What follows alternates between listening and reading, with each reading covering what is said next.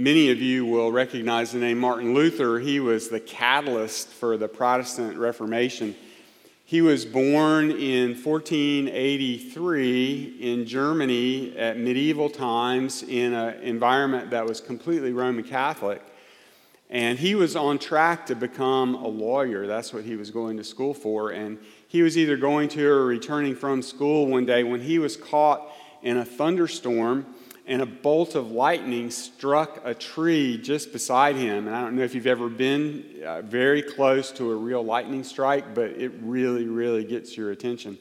And Luther fell to the ground and cried out to God to save him and made a vow. He promised that if he lived through this thing, that he was going to become a monk. And he lived, and he kept his vow. He gave up being a lawyer, and he joined the monastery and eventually became a priest in the Roman Catholic Church. Now, it's a big deal when you become a priest in Roman Catholicism to celebrate your first Eucharist or your first Roman Catholic Mass. And Luther was doing that. His father had invited 20 of his friends to come and watch Luther perform his first Mass.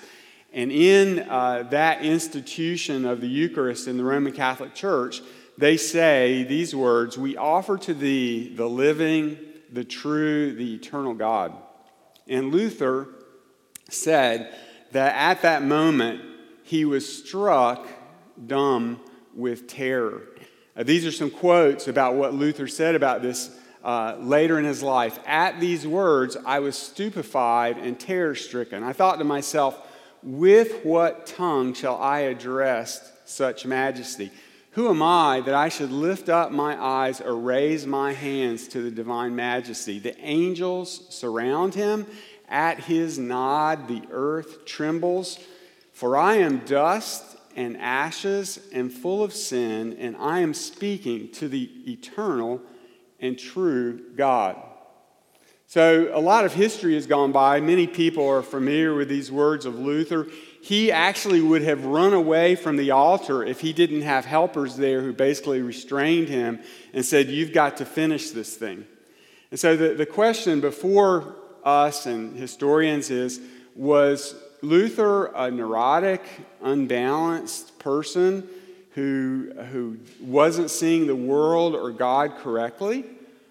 Or was Luther, as I'm going to assert, on his way, on a pathway, by seeing the holiness of God and his own sin, to a life of peace and joy and fruitfulness in Christ?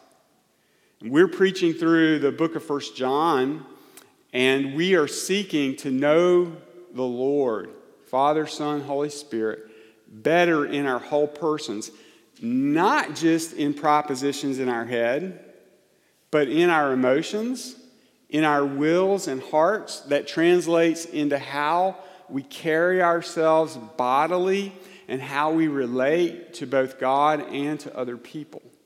So we really want to be different. We want to know Christ. And this idea of the holiness of God and our own sinfulness and finiteness really fits right in the middle of this. And so if you have your worship guide, you can look on page 12. We're going to look today at 1 John chapter 1, beginning with verse 7. We're actually going to focus on verse 8 and following, but 7 for context, over to 2:2. So 1 John 1:7 through 2:2.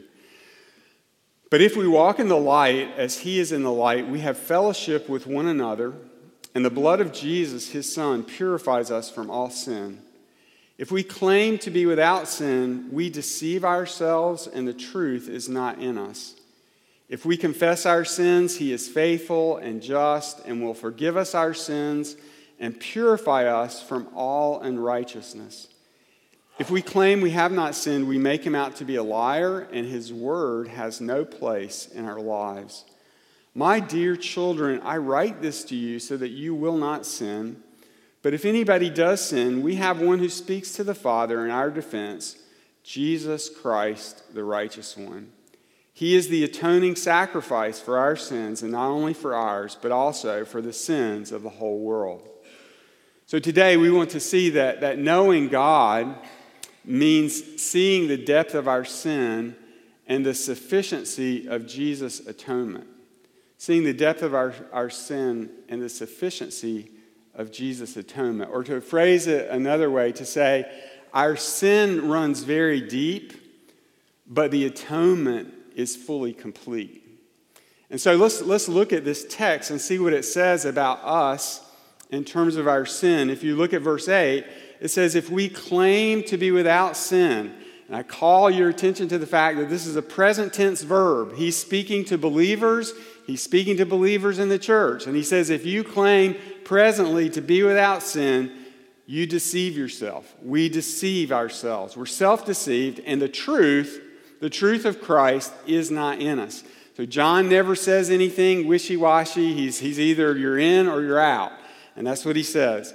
And then in verse 10, he says, if we claim we have not sinned, and the tense of this verb is a past completed action that has present consequences. So now he's saying, if you claim that in the past you haven't sinned and wreck some things that have an effect on your life and the lives of others right now, you also are a liar, and his word has no place in our lives. This is strong talk, and we simply want to say in regard to this that we need to be open to the fact of saying, even believers who have been justified from their sins, they've been adopted, they have the Holy Spirit, they're new creations, they still have indwelling sin while we live in this body. And we could go through a lot of texts to demonstrate that, but I think this text itself is very, very clear. So what kind of impact should this have on you? How should you be thinking about this? And how does this make us sort of like Luther? And I could think of a lot of illustrations, but I'll just give you my own testimony, and I don't mind you knowing that I'm a sinner. Probably 10 or 11 years ago when I was in Africa, we had several families there, that husband, wife, children, another husband, wife, no children, and they ended up coming to me in times of crisis or other times for medical advice and for medical care. And I laid out some parameters for one family, and then I found that the wife, the mother in one of these families, was shopping that information back to the United States with other pediatricians and coming to debate with me about some of the plans of action. So I said, we really are going to have a little bit of healthy conflict about this. And basically I sat down and said, Either I'm the doctor on the scene or you're going to consult with a pediatrician in the United States, because I'm not going to basically clean up somebody else's mess. You have to decide, we're going to do it my way or we're going to do it somebody else's way. So, that's not an easy conversation to have, but we were all sitting there together, and the husband was about 6'2" and weighed about 240 pounds and everything. He and I got along like a charm. The wife complained to her husband. She said, Chuck talks to me like I'm stupid. And he turned to her and said, honey, that's okay because Chuck talks to everybody like they're stupid. And I'm a thick-skinned guy. I believe the gospel. I could take it, but I really did. I took it seriously. I stopped and I thought, and these are the kinds of things I thought to myself. I said, genuinely, in my heart, I don't feel condescending towards her or any of these other people. I think in my heart, I don't need to repent of a sense of superiority over folks. People just aren't used to plain, direct speech. And this is a situation where I'm not going to back down from the principles involved, because one of these kids is going to get malaria and be near the doorstep of death. And we have to have some clear lines on this. So that was 11 or 12 years ago. And so I've gone on these past 11 or 12 years saying to myself, lots of people just can't handle direct speech. And, I'm not feeling superior to anybody else. Well, I happen to be working on this message this week. And so I was reading an illustration by another person who was just making a mundane illustration about how when you are irritable and impatient with your family members or other people that might be close to you, like they're doing a task and you're saying, hurry, hurry, hurry, why can't you do this? Why haven't you finished this? Why do I have to help you do this? Just impatience and irritability like that. That there is a deep, deep root of pride underneath that says, I'm much better than you and I could have done this quickly. What's wrong with you? And all of a sudden, it was just like somebody stuck a spear right into here. Do you know what this conviction's like? It pierces you that in this relationship, what this guy was saying 11 years ago that I've thought a lot about and wasn't convicted about it. In this particular relationship, I have acted condescending and haughty and like I'm smarter than other people.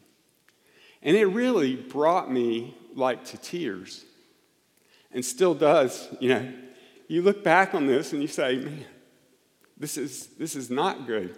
This is ugly.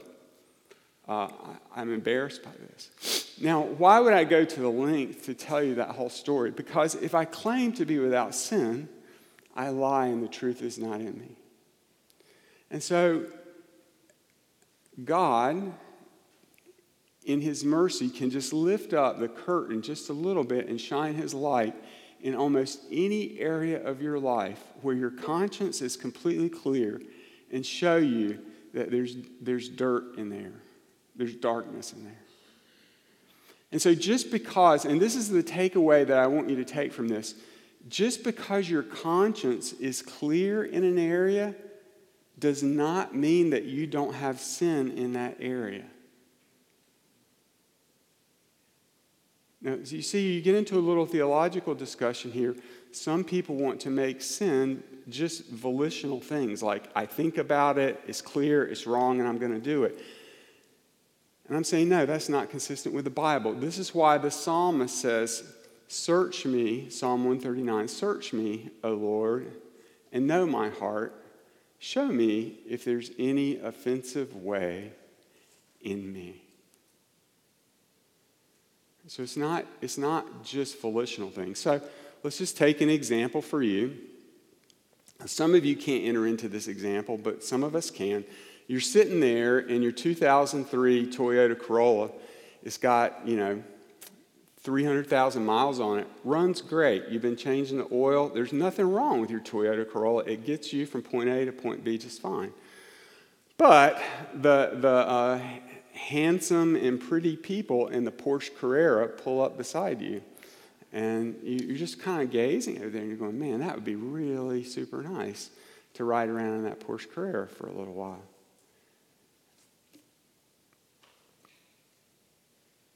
It was there. You didn't have a chance to think about it. Okay, I'm going to covet this person's car now and not be content and thankful for my Toyota Corolla. It's just there. Now, you can decide at that point that you're going to indulge that sin, but it's bubbling up out of your heart. And that's what Jesus says in Mark 7. It's from out of your heart. Bubbling up all the time is murder, adultery, theft, evil thoughts, all kinds of things. Now, is that supposed to bring you to a place of crushing despair and navel-gazing and introspection? No. You can just say, search me, O Lord. Do for me what you did for Chuck. If you want to take an area of my life and show me the darkness there, I'm glad to hear about it because I want to know you. I want to grow. I want to be free. And we have to take in this text the prospect of self-lying and self-deceit seriously. Do you get the language of Hebrews that you can be hardened by the deceitfulness of sin? Sin is deceitful, and that's what this says. It says you can lie to yourself and seem to have a clear conscience and talk yourself out of conviction. That self-deception is a real, live possibility in this text. And we would just highlight here, especially when the temperature goes up, when you're in conflict. And in the heat of conflict, that's probably the most important time to think about this, is it not? Because if we're starting to amp up to have some conflict about something, the whole point is I'm right and you're wrong and you need to be straightened out. And even on doctrinal and religious matters, it gets more and more intense. And so there should be a reflex in all of us that says, I'm going to stand down. Let me stand down. I'm going to listen to you very carefully, and I'm going to go away and pray, and I'm going to wait and think. And then we'll engage in this conversation later, after I've had a chance to see if I'm self-deceived, if I'm lying to myself. Because how we handle some doctrinal issue isn't the issue so much, it's how we do it. Are we going to sin in the process of standing up for what's right? Dallas Willard has said over and over again, it's a terrible burden to be right. Are you with me on that? Is that true for politics too? Okay. There's a consequence of this that's very important in our denomination right now and in theology in general, and that is this. And I want you to listen to me very carefully for your sake and for the sake of ministering to others. Just because a desire or movement of my heart towards sin has been with me from my earliest memories, or just because my sins are stubborn and not amenable to change, does not make them any less sinful. And what I'm really pointing to here, and for those of you who are here today, if you struggle with same-sex attractions or you have gender identity problems, I'm not trying to knock you or whatnot, but what I'm trying to do is give you a pathway to know Jesus. That if you say to yourself, well, this can't be bad, this can't be wrong because I remember thinking or feeling this way when I was 4 years old, you've cut yourself off from the gospel. And you don't want to do that. And you don't want to let your friends and neighbors and your teenage associates or anybody else do that. And so what is my response to that? My response to that is, look, I know that this is a burden to you and it seems like a struggle. But listen, you and I are in the same camp because when I was 3 years old, I pushed my brother down and wrenched a toy away from him. I've been a thief and a coveter from my earliest memories. So will you join us, the club of all of us sinners who are in need of a real Savior? Now, some of my friends have cautioned me about saying this, so it needs some qualification, but today I'm not going to qualify it. Your case is not a special case. You're in the exact same boat that I'm in. Now, there's a report out there from the PCA General Assembly that was voted. If you hear all kinds of internet stuff and things about our denomination and sexuality and are we slipping and all those kinds of things, there's a report out there that was approved overwhelmingly at the General Assembly called the Report on Human Sexuality. I encourage you, if you're struggling with those issues or you want clarity, to get that report and read it because it goes through. Presbyterians don't do anything brief. It's a fairly long report, and it turns over all the stones and looks under those to help you. One other consequence of seeing the depth of our sin in these verses is this, is that it should result in a hatred of sin.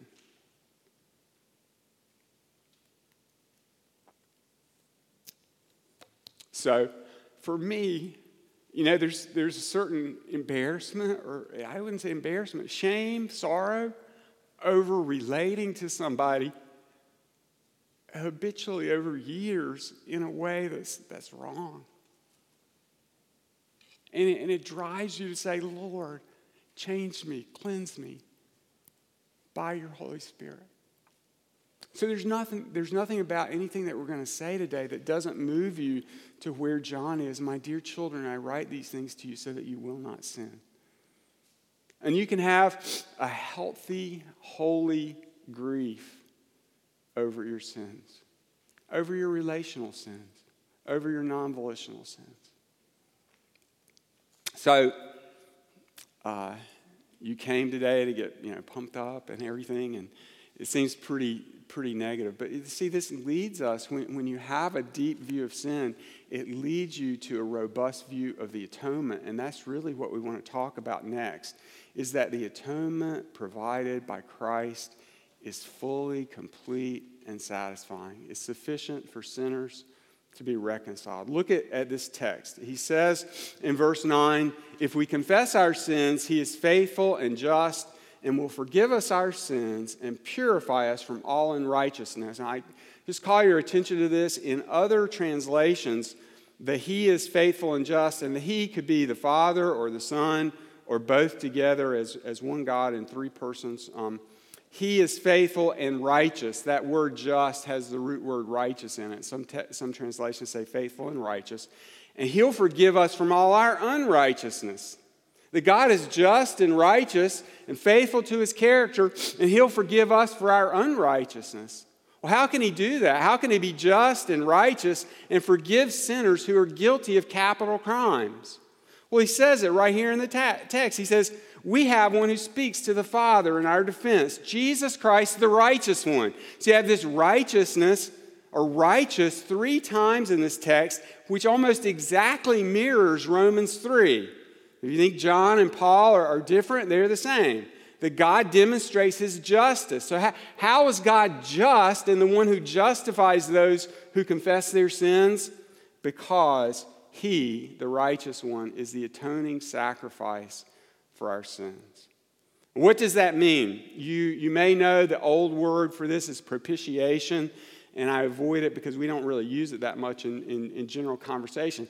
It really means an atoning sacrifice. That God's just demand for me relating to somebody in a condescending way, it's a capital crime against God. The penalty is death, and the only solution is the death of a substitute. And God has said clearly there's no remission of sins, there's no forgiveness of sins without the shedding of blood. And he said about those animal sacrifices that the life is in the blood. So the wages of sin is death. And so the righteous one, Jesus Christ, the spotless Lamb, had to die in the place instead of sinners guilty of capital crimes like you and me, so that God's righteousness could be fully satisfied. And now that righteous one, in covenant with the Son, can really forgive real sinners and count them really righteous before his face. And it says here that Jesus now ascended with wounds, is seated at the right hand of the Father. And his wounds are always speaking to the Father in defense of sinners. And it doesn't mean that your salvation is not once for all finished, and we'll get to that, but it means that he ever lives to intercede for us. You shouldn't think at all that the Son has to pacify an angry Father. You should say they jointly together have covenanted in purpose the Father's plan, the Son's execution, to really save and forgive sinners. And it's very important to say that this atoning sacrifice not only washes away sin by the blood of Jesus, but it also turns away forever the wrath of God. Old translators in the 1950s tried to get rid of this, and they substituted the word expiation in here. But it's propitiation. It's a turning away of wrath that's permanent and forever for the people of God. This week I read again about Patricia Hearst. Some of you will know that name, the younger of you won't. Patricia Hearst is 68 years old, and she lives now in Charleston, but she grew up in California, and she was the granddaughter of William Randolph Hearst, a big media newspaper mogul. His son was her father, and they had lots of money. And in 1974, when she was 19 years old, Patricia Hearst was kidnapped from Cal Berkeley and held by a revolutionary group called the SLA. I won't tell you the whole name, but the SLA was holding her, and they were planning to use her as leverage to get 2 of their people out of prison. When that failed, they demanded a ransom from her rich father that he was going to give $70 worth of food to every hungry person in California. Now, she was badly mistreated in the first weeks and months that she was captured, and I won't go into the details of that, but she was very, very badly treated and abused. Mr. Hearst actually spent $2 million. He gave a ransom of $2 million to feed a whole bunch of people in the Bay Area around San Francisco Bay. And that effort actually ended up turning into some kind of chaos. But the result of him paying that ransom to redeem her life out of captivity was nothing, because either the SLA captors rejected that ransom, or she herself, Patricia Hearst, rejected it because she made statements that she was actually joining the SLA, and there were videos of her robbing banks with them, and ultimately she was charged and sent to prison for a period of time for joining them. But it resulted in a 50-year discussion about whether she was culpable for those acts or not. But my point in telling you that story is that a person can pay a ransom that does not secure the freedom of the captive. You with me? That's historically true in this situation. And some people believe that Jesus made atonement for all the sins of all the people in the world, but that atonement can be thwarted and rejected by their refusal. Just like Patricia Hearst. Let's say that she refused to be released. And what we want to assert today, and what I want to get you to think about, is that when this says he's the atoning sacrifice for our sins, and not only for ours, but also for the sins of the whole world, that what John is talking about there is that Jesus has purchased people from every tribe and language and nation and tongue, and not that he was actually bearing the particular sins of every particular person that ever lived. And why is this important? Why would I dive down into this? Because what you want to see in the atonement is that Jesus has really borne the sins of those people whose names were written in the book of life before the foundation of the world. That the Bible says that God chose you before the world was created, if you're a believer, to be holy and blameless in His sight. In love, He predestined you to be adopted as His son. And this is the point I'm getting, is that the redemption that Christ purchased, the work He does at the cross by pouring out His blood, is irrevocable. It's sure for eternity. Now, why would I say this?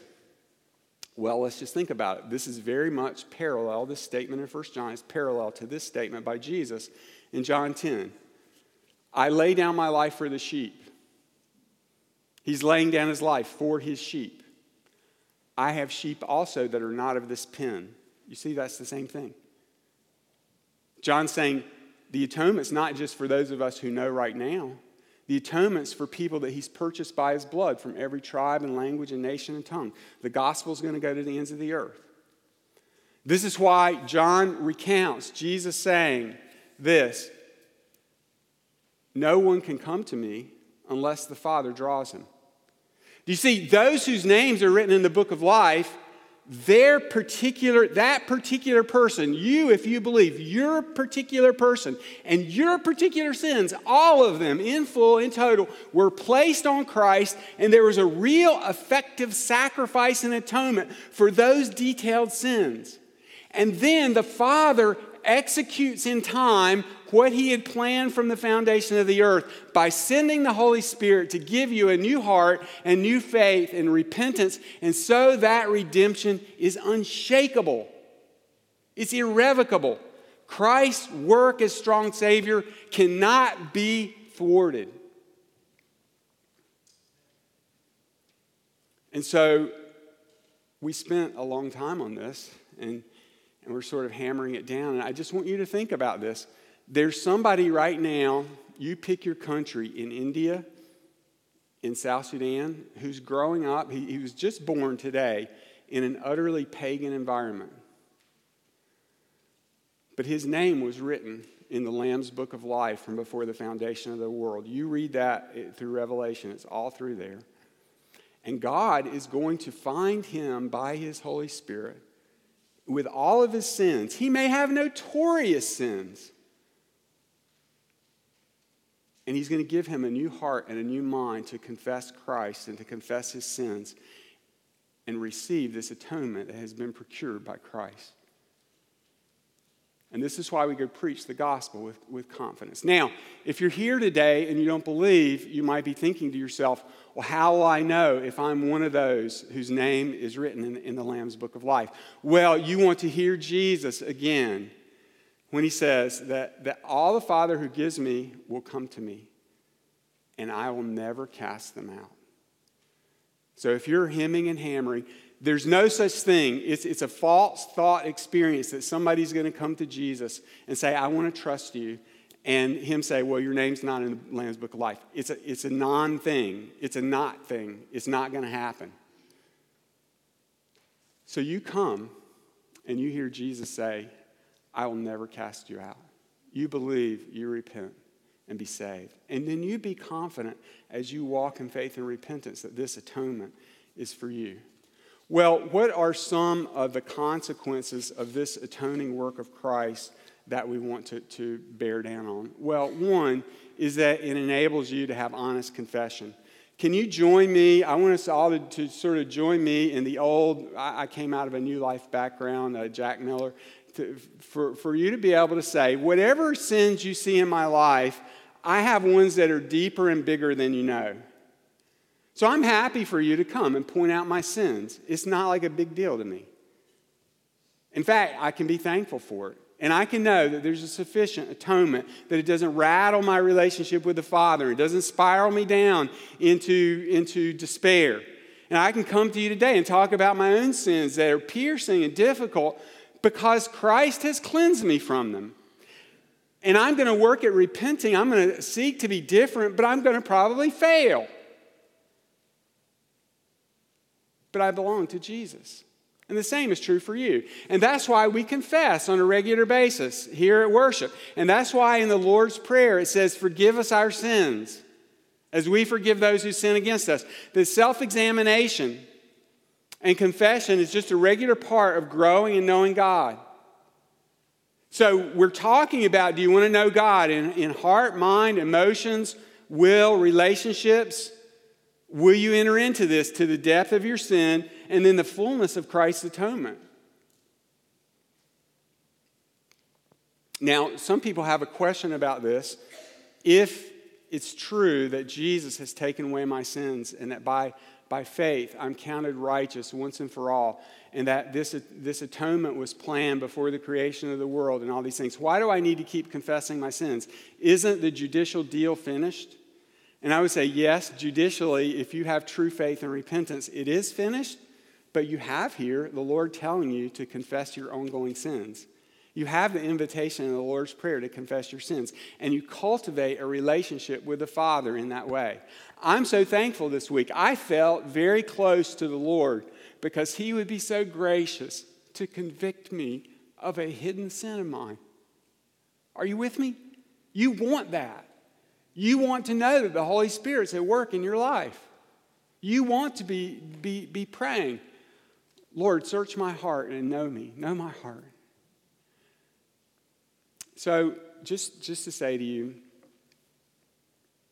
and I keep running across this over and over again, has Jesus, are you trusting Him, and has He fully atoned for the abortion, the physical adultery, the theft, the lies that got you your job,